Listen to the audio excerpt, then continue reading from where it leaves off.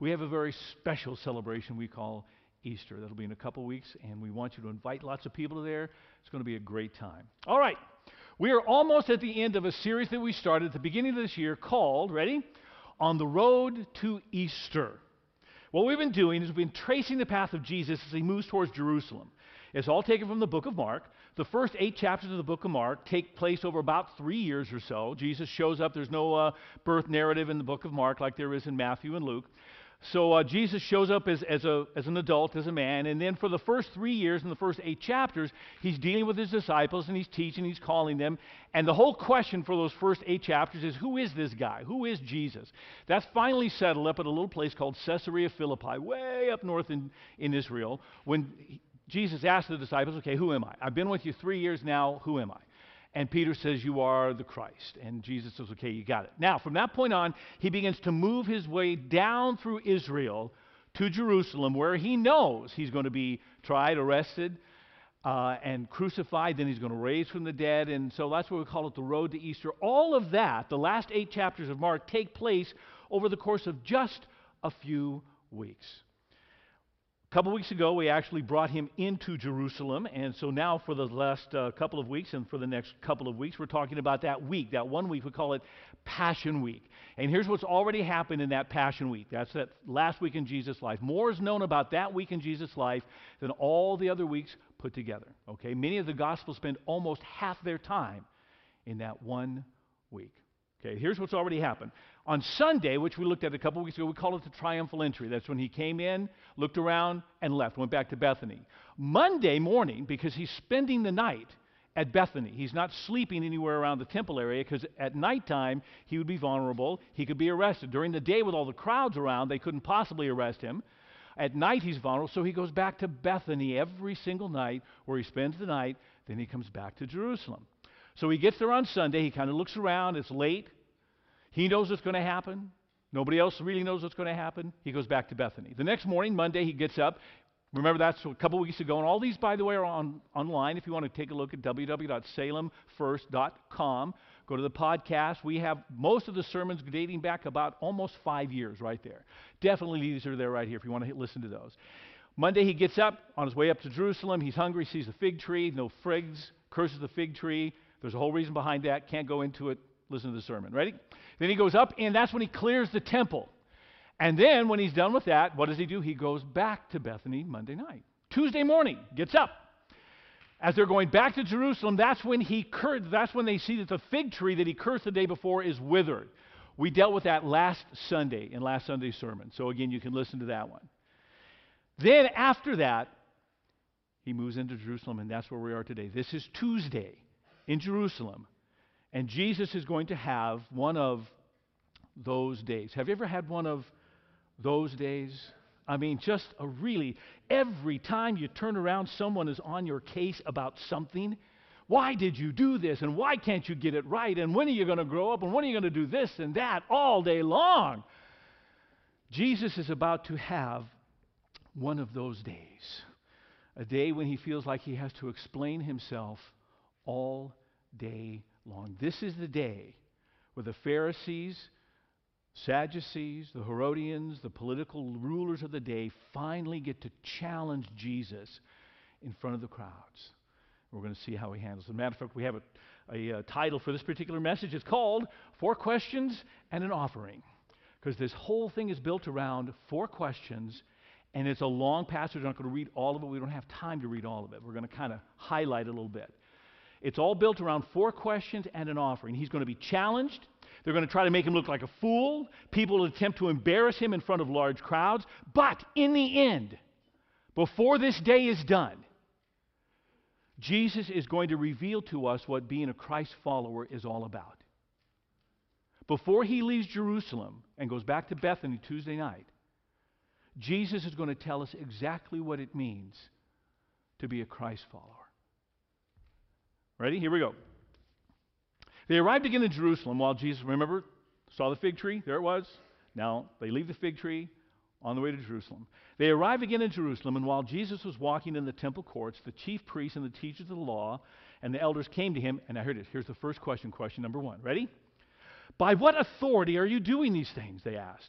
And who gave you the authority to do this? Who do you think you are, Jesus?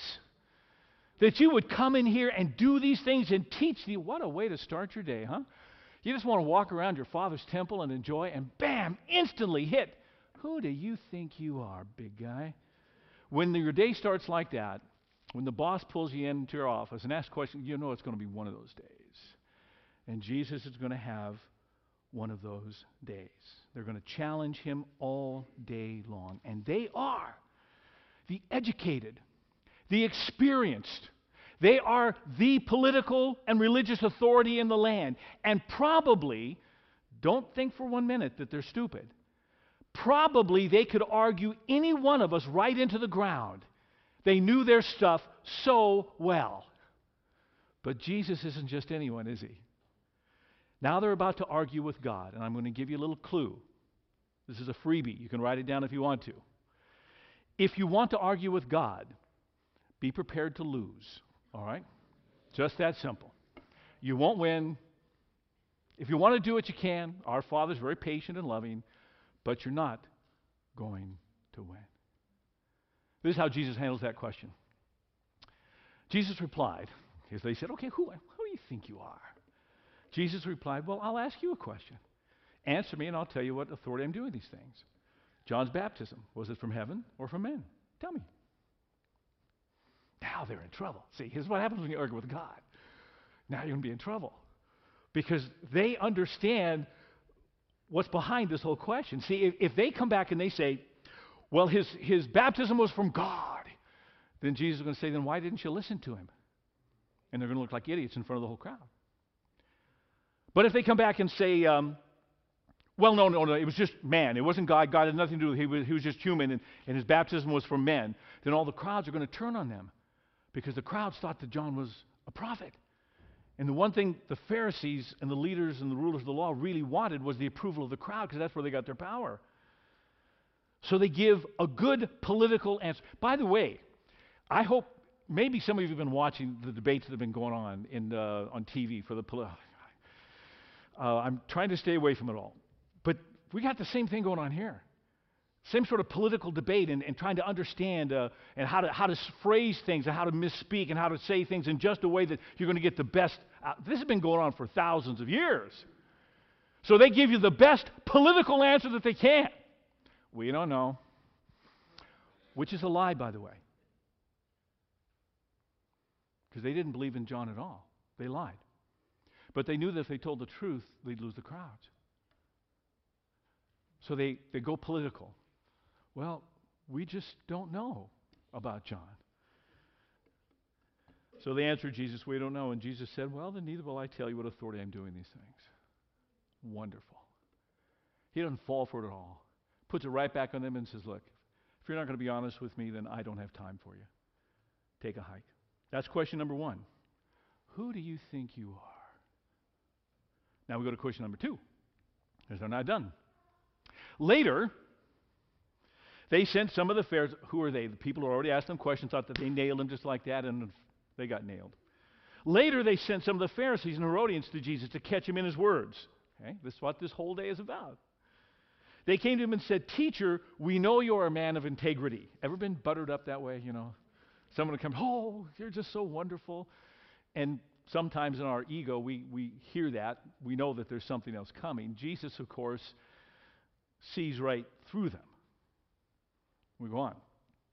You aren't swayed by men because you pay no attention to who they are, but you teach the way of God in accordance with the truth. Now that they've buttered him up, is it right to pay taxes to Caesar or not? Should we pay or shouldn't we? Now, to understand this, you have to realize that Scripture tells us this was coming from a group called the Pharisees and the Herodians. There were three main political parties of Jews in that time. There were the Pharisees, the Herodians, and the Sadducees. Those were the Republicans, Democrats, and Tea Party. I have no idea who it is. Three independent little political parties that all vying for power, things like this, had their own different beliefs. The Herodians and the Sadducees really relied on Rome for their power and authority. So they were really big. While they didn't like Rome, it was through Rome that they got their power and authority. They have a strong alliance with Rome. And so they come to Jesus with what we would call today a gotcha question. You know what a gotcha question is? A gotcha question is one of those that you ask that no matter how they answer, they're going to be in trouble. It's like someone walking up to you, men, and saying, tell me, have you stopped beating your wife yet? Now, if you say yes, oh, so you did beat your wife. If you say no, oh, so you're still beating your wife. How do you answer that one? That's a gotcha question. And some people are really good at gotcha. In fact, sometimes gotcha questions work in our benefit because Jesus just used a gotcha question with the question before, didn't he? He said, I'll ask you a question. John's baptism from God or men, that's a gotcha question. You're toast no matter how you answer. So the best thing is you don't answer. They come with that gotcha question. Because if Jesus says, yes, pay taxes, they'll turn to all the crowds and say, see, he's not on your side. He's on the side of Rome. And everybody thought the Messiah would come and kick out the Romans. But if he says, no, don't pay taxes, they'll go to the authorities and say, see, Jesus is preaching sedition. Go arrest him. And they think they got him. But Jesus is God. And he sees right through them. We'll go on. But Jesus knew their hypocrisy. Why are you trying to trap me, he asked. Bring me a denarius and let me look at it. They brought him the coin, and he asked them, whose portrait is on this? Whose inscription? Caesar's. Every coin back then had a little picture of Caesar and a little inscription that would actually say Divine Caesar right on it. Then Jesus said to them, give to Caesar what is Caesar's, and to God what is God's. And they were amazed. He never really said much, did he? He just said, look, the coin belongs to Caesar. As a matter of fact, back in those days in particular, every coin of the realm actually belonged to Caesar. It was his. You got to use it, but it belonged to him. So Jesus looks at this coin and says, it belongs to Caesar. It's his.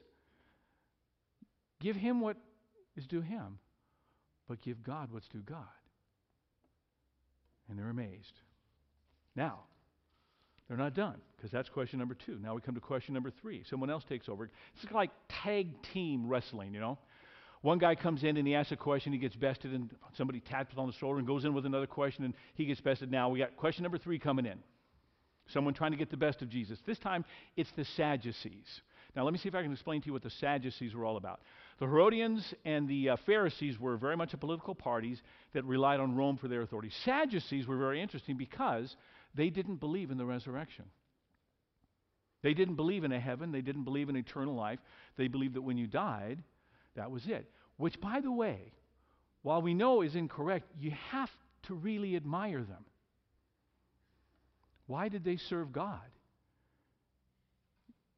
if they didn't believe in anything else? If you didn't believe, if you were convinced that there was absolutely no heaven, if you were convinced that there was no eternal life, that this is all there is, would you serve God? Or would you be out there living it up, doing what you want to do? Because let's face it, the same fate goes to every. The Sadducees served God, but didn't believe in the resurrection. Interesting, isn't it? And they thought they had this great scenario where they would be able to prove to Jesus that there is no resurrection, couldn't possibly happen. So they tell him a little story. And here's the story. Okay, if there is a resurrection, here's what happens. A woman marries a man, but before they have any children, he dies. Now, what she does is then she marries his brother. And they don't have any kids, and then he dies. And so she marries another brother of theirs. And they don't have any kids, and then he dies. And then she marries another brother. She goes through 7 brothers. All of them die, no kids. Nobody ever addresses why this woman is a widowmaker, but that's a different part of the story. Anyway, so they think they got him. Here's the question. Question number 3. At the resurrection, if there is a resurrection, I'm going to prove to you how stupid that whole idea they think. Whose wife will she be since she was married to? Do they share her up there? Is she the wife of just the one? You see, Jesus, how silly the whole idea of a resurrection is? We just proved to you it couldn't possibly happen. Gotcha! Jesus, however, is God. And remember what I told you right off the bat? If you're going to argue with God, you better be prepared to what? Lose. Okay. Jesus replied, "Are you not in error because you do not know the Scriptures or the power of God?" You're a bunch of idiots. You think you know what you're talking about, and you know what? You don't have a clue. You don't know the Bible, and you don't know the power of God. When the dead rise, they will neither marry nor be given in marriage. They will be like angels in heaven. But then he goes on. And here's one where he actually does answer. Now, about the dead rising, have you not read the book of Moses and the account of the bush, how God said to him, "I am the God of Abraham, the God of Isaac, and the God of Jacob"? And they think, well, yeah, I've heard that. Then he says this, He's not the God of the dead, but of the living. You are badly mistaken. You see what he did? He says, first of all, let me correct your theology. You're thinking that life up there will just continue like life down here, and it's not. You just don't understand. But of course, Jesus spent all eternity up there. He created it all. He knows. And then he says, and by the way, let me show you biblically why you're wrong. God is not the God of the dead. If they're just gone, they're just gone. But he specifically says that he's the God of Abraham, which means that Abraham isn't dead, is he? Abraham is very much alive. There is life after death. All the people we've had to say goodbye to are still alive. They're just not here. For we believe in eternal life. And Jesus just proved it from the Old Testament. Long before, by the way, people in the Old Testament believed it. But from the Old Testament, Jesus just proved it. Now, finally then, we get to the fourth question. And here's the question. This is the question, because the first one, who do you think you are? All the questions that he dealt with so far, they all have really something in common. They're trying to put him on the spot, and they're all theoretical questions. Who do you think you are? What happens after we die? All the things that they've been talking about. Finally, one man comes. And this is the only practical question asked. And his question basically is, Jesus, what should I do? What should I do? And here it is. One of the teachers of the law came and heard them debating. Noticing that Jesus had given them a good answer, he asked them, of all the commandments, which is the most important? Do you see the difference? All the others wanted to argue about theory and wanted to argue about things and try to win an argument with God. It's not going to work. This is the only man who came and said, what do you want me to do? How should I be living? All the other people said, how should I be believing? What should I think? How should I live? Here it is. The most important one, answered Jesus, is this. Hear, O Israel, the Lord our God, the Lord is one. Love the Lord your God with all your heart, with all your soul, with all your mind, and with all your strength. The second is this. Love your neighbor as yourself. There is no commandment greater than these. Well said, teacher, the man replied. You are right in saying that God is one and there is no other but him. To love him with all your heart and with all your understanding, with all your strength, and to love your neighbor as yourself is more important than all burnt offerings and sacrifices. When Jesus saw that he had answered wisely, he said to him, now this is good. You're not far from the kingdom of God. And from then on, no one dared ask him any more questions. Now, we're going to talk about this in just a little bit more, but do you realize what just happened? 3 different groups of people come and try to put Jesus on the spot, and they ask all the questions, and they try to debate and argue with Jesus, and of course they lose every single time. One with a very simple question. What do you want me to do? And that's the one that Jesus answers so fully. It's what I want you to do. It's what I've been trying to say from the very beginning. It's what I've been saying from the very beginning when we started Genesis all the way through. I'm going to say it all the way through the book of Revelation. I want you to do this. I want you to love God with all your heart, with all your soul, with all your mind, and all your strength. And I want you to love your neighbor as yourself. That's it. We'll debate about heaven. We'll debate about resurrection. We'll debate about all these other things. But what I want you to do is I want you to love God with all your heart, with all your soul, with all your mind, with all your strength, and I want you to love your neighbor as yourself. That's what it means to be a Christ follower. And then, to finish this whole thing up, Jesus ends it with an object lesson. Because this is called, what, 4 questions and an offering. It's all put together. All of this is one kind of idea that Jesus is trying to get across to us and to his disciples. And it comes this way. Take a look at this. Jesus sat down opposite the place where the offerings were put in and watched the crowd putting their money into the temple treasury. Many rich people threw in large amounts, but a poor widow came and put 2 very small copper coins, worth only a fraction of a penny.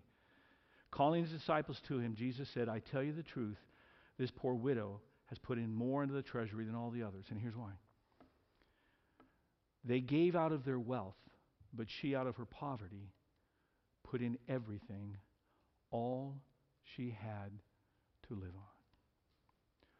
Love the Lord your God with all your heart and all your soul and all your mind and all your strength, and love your neighbor as yourself.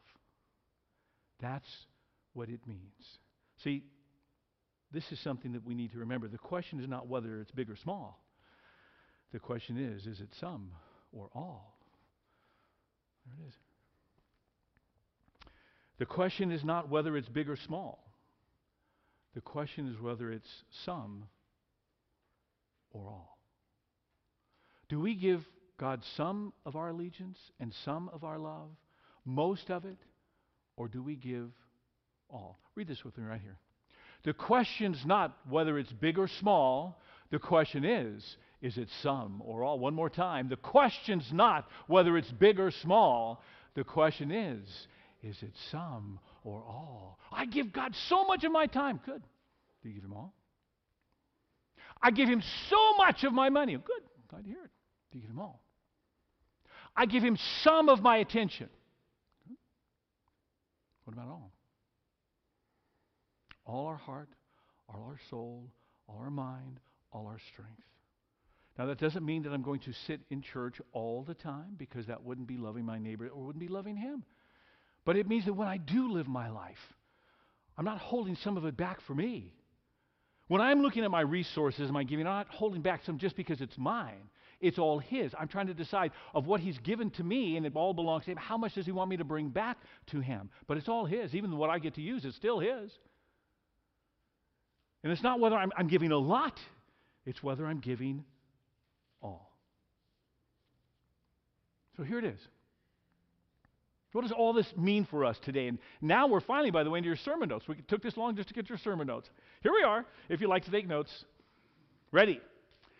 We all have questions. It's all right to have questions. It's all right to even argue with God if you want to. You'll lose, but some of us just love to do that. That's okay. Here's what I need you to remember. Ready? All my questions will be answered one day. They will. And I have got so many questions. I can't even begin to tell you the number of questions I have for God one day. And my questions are getting more and more, as a matter of fact. This is what the Bible tells me right here. We don't yet see things clearly. We're squinting in a fog, peering through as in a mist. But it won't be long before the weather clears and the sun shines bright. We'll see it all then, see it all clearly as God sees us, knowing him directly just as he knows us. In other words, there's a promise from God that says, look, right now trying to know and understand what's happening in life, trying to know and understand God, even trying to know and understand what's happening in the Bible, it's like looking through a fog. I get parts of it, but I don't get all of it. And I never will in this life. One day, when I shed this thing and I'm not using this human brain to try to comprehend, One day when I'm going to see him clearly, all my questions are going to be answered. I'll go, oh, yeah, now I get it. Makes perfect sense. The list of things that don't make sense to me right now, by the way, is getting longer, not shorter. You would think as I grow older, I would know and understand more. As I grow older and I get more educated, I understand that I understand less. I know that I know less than I used to know. I used to be so sure of some things. I could argue with you over some things because I was positive. And then I get older. And I go, well, yeah, I'm not so sure about that anymore. Maybe there was a little more arrogance in my stance than there was wisdom. And maybe I don't have all those answers, but I will tell you this, I still, and more, tenaciously cling. Maybe to fewer and fewer things, but to some things that I will never, ever give up. Jesus is Lord. Jesus is my Savior. If I make it to heaven, it won't be because of me. And when I make it to heaven, it will be because of Him, completely and totally. I have never done anything that makes me deserve eternal life.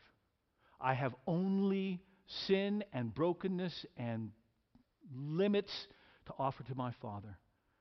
And yet He takes those, He uses them, He redeems me, He gives me a promise of help right here and eternal life, and I will cling to that tenaciously. But some of the things I used to argue about, well, maybe I don't argue about those things anymore. Because maybe I was wrong. We'll find out. See, it just doesn't matter. I'm really getting comfortable in saying, get ready, I don't know. When will Jesus Christ come? I don't know. Will the rapture happen before the tribulation? I don't know. I don't know. More than that, get ready. I don't care. I really don't. Will heaven be streets of gold and will I get a mansion up there? I don't know. But I don't care either. Why would I want to walk on a street of gold? I haven't figured that one out. And mansions just have to be cleaned. I didn't want to mess with that stuff up there. I don't know. It's okay. Because this is the thing I have to remember about my questions. Okay to have the questions, but remember this. I can't use my questions as a way to avoid taking action, and that's what was happening right here. That's what those three people were doing. They wanted to argue theoretically. They didn't have to do anything about it. Let's theoretically talk about Jesus, whether we should follow you. Let's theoretically talk about what happens when we die. Let's theoretically talk about, should we pay taxes, or what's the least I can really do and still get away with life? Do I have to do this? Do I have to do that? Do I have to do this? Can I do this? Theoretically, let's talk about that, Jesus. And you know what happens when you're talking theoretically? You know what you're doing? Nothing. It's a wonderful way to avoid taking action. It's a wonderful way to avoid doing anything until one individual shows up and says, what do you want me to do? They look at Jesus and, you're not the boss of me. You can't tell me what to do. What's the least amount I can get away with and still be good in God's eyes? Let's debate the theoretical questions of heaven and eternal life. We sit around and have a cup of coffee and we talk and we debate and it's okay, but we wind up doing nothing. If our talk and our debate and our discussion or arguing is just about talking, debating, discussing, and arguing and winning, and we don't do anything, then we miss the whole point, because Jesus summed up the whole point. I used to actually sit around and talk and debate and argue with some of my Calvinistic friends, because we're Wesleyan, and if you don't know the difference between the Calvinist and the Wesleyan, don't worry about it. Come see me. I can explain it to you in a second, but you really don't need to know, to be honest. Do you know Jesus Christ is Lord and Savior? Good. If you confess Jesus is Lord, okay, great. Now, you want to talk about the rest of it? Okay. But we would debate over if a Christian walks away from God, do they go to hell? And we would debate. They would say, no, you can never be lost. Even if you walk away and you do all these horrors, you can never be lost. And I would debate back and forth with them. And I've come to the point of saying, why don't we do this? Why don't we just not walk away? Then we don't have to worry about it. What if we stop arguing theory and we just loved God? How about that? Now, those of you who want to argue would say, that's not sufficient for me. And I would say, well, tough. I'm not going to argue with you. Let's just not do it. We had problems like this even in the early church when people get together and have these discussions. Take a look at this as Paul is writing to Titus. Stay away from mindless, pointless quarreling over genealogies and fine print in the law code. Do you think it's only now that we do this? From the very early church, they started doing this. Let's get together and debate and discuss and talk. Warn a quarrelsome person once or twice, but then have nothing to do with it. In other words, somebody who just wants to talk and argue, say, look, I don't want to argue. Let's just go love God and each other. No, I want to argue. Okay, I'm not going to. Okay, just leave me alone. Just leave me alone. I don't want to argue. I want to love God with all my heart, soul, mind, and strength, and my neighbor as myself. He goes on to say, it's obvious that such a person is out of line, rebellious against God. By persisting in divisiveness, he cuts himself off. All you want to do is argue and discuss and argue and discuss. Argue and discuss, but you don't do anything. You don't love.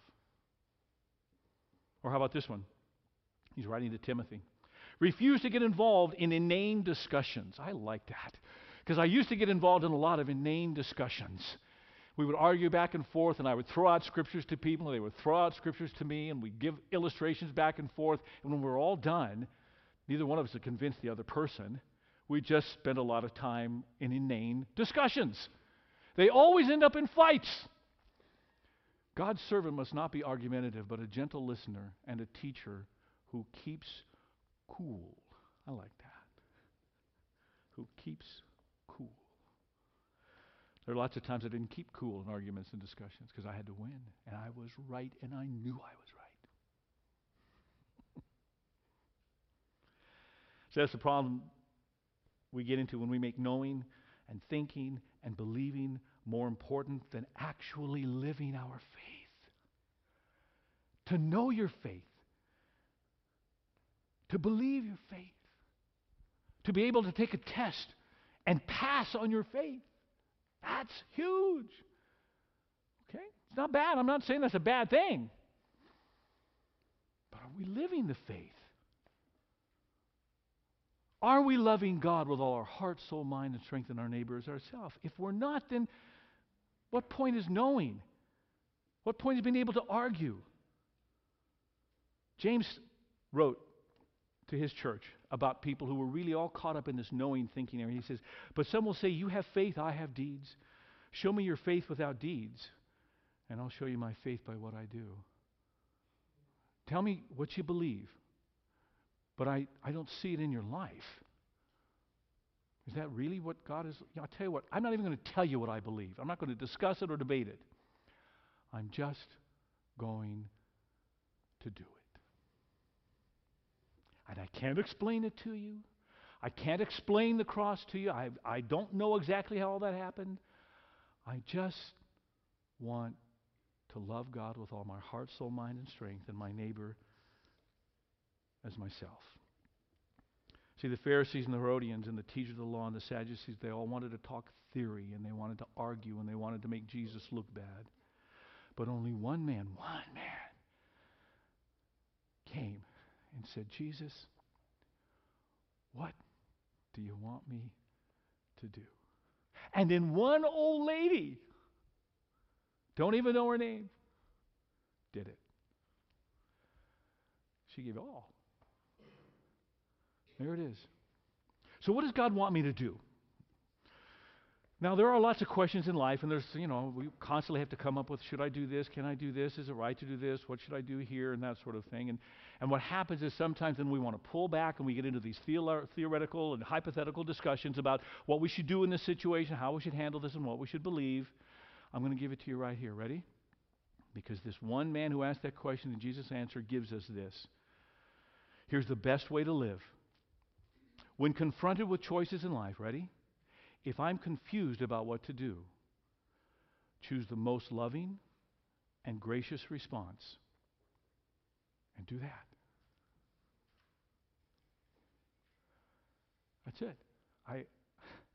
Now, if you want to, we'd have a cup of coffee and debate and discuss and argue back and forth, but could I just tell you, in the end, for what? What would be the point? How about this? What if whatever situation I'm in, and I'm not quite certain how to respond, I just choose the most loving and gracious response that I can, and I do that. There's so many things that I don't know. And at times I use that as an excuse to actually do nothing. But when I act graciously and lovingly, then I am acting like Jesus Christ. This is what Paul writes. When he's talking about all the things that he's been teaching, he says this. The goal of this command is what? Love. Which comes from a pure heart and a good conscience and sincere faith. Some have wandered away from these and turned to what? Meaningless talk. And that's what Jesus was confronted with Tuesday. Meaningless talk. Hypothetical, theoretical, all designed to avoid doing what we need to do, all designed to put God on the spot. You ever tried to put God on the spot? And of course you have. Sure you have. So have I. Ever question God? Oh, you really blew it this time? Have you done that? Sure you have. Sometimes we use that as an excuse to not move forward and not do what we should do, when in fact, Jesus says, look, this is what I want. It's so simple. I want you to love God with all your heart, with all your soul, with all your mind, and all your strength. Oh, and I want you to love your neighbor as yourself, because that's what it means to follow me. And one day, all your questions will be answered. That's a promise. One day. And we're all either going to go up there and go, oh, I get it now, or we'll get up there and go, I don't care anymore, it doesn't matter. Either way, doesn't matter. One day that's coming. In the meantime, will we get together from time to time and argue and discuss and have a cup of coffee? No, sure, we'll do that from time to time, you bet. Not all that wrong. Unless you put too much of your ego in there and then the argument turns into something really ugly. And also, why are you arguing this? Will it help you live? Or are you using it as an excuse to not do anything? When I get all my questions answered, Jesus, then I'm yours. And Jesus looks at you and says, well, it's not going to happen. I'm not going to answer all your questions. I'm not going to prove to you who I am. If you look at me and say, who do you think you are? Well, you'll have to make that decision. I'm not even going to tell you. You decide who I am. Now, will you follow me or not? And you're going to follow me with so many questions, and I won't even answer them. Now, and I want you to do just two things. Would you love God with all your heart, soul, mind, and strength? And would you love your neighbor as yourself? Because when you're doing that, you're doing everything I asked you to do in the Bible. Father, you created us with a mind. All right, so we're not pulling something. This is, Father, what you created us to do, to think and to ask questions and to seek. But Father, sometimes what we do is in those asking and in the discussions, we get into that hypothetical and theoretical, and we want all those things before we ever go anywhere or do anything, and we try to put you on the spot. And Father, sometimes we hide behind all those discussions, thinking that because we know so much, well, that's what's really important. Father, One simple question: what do you want us to do?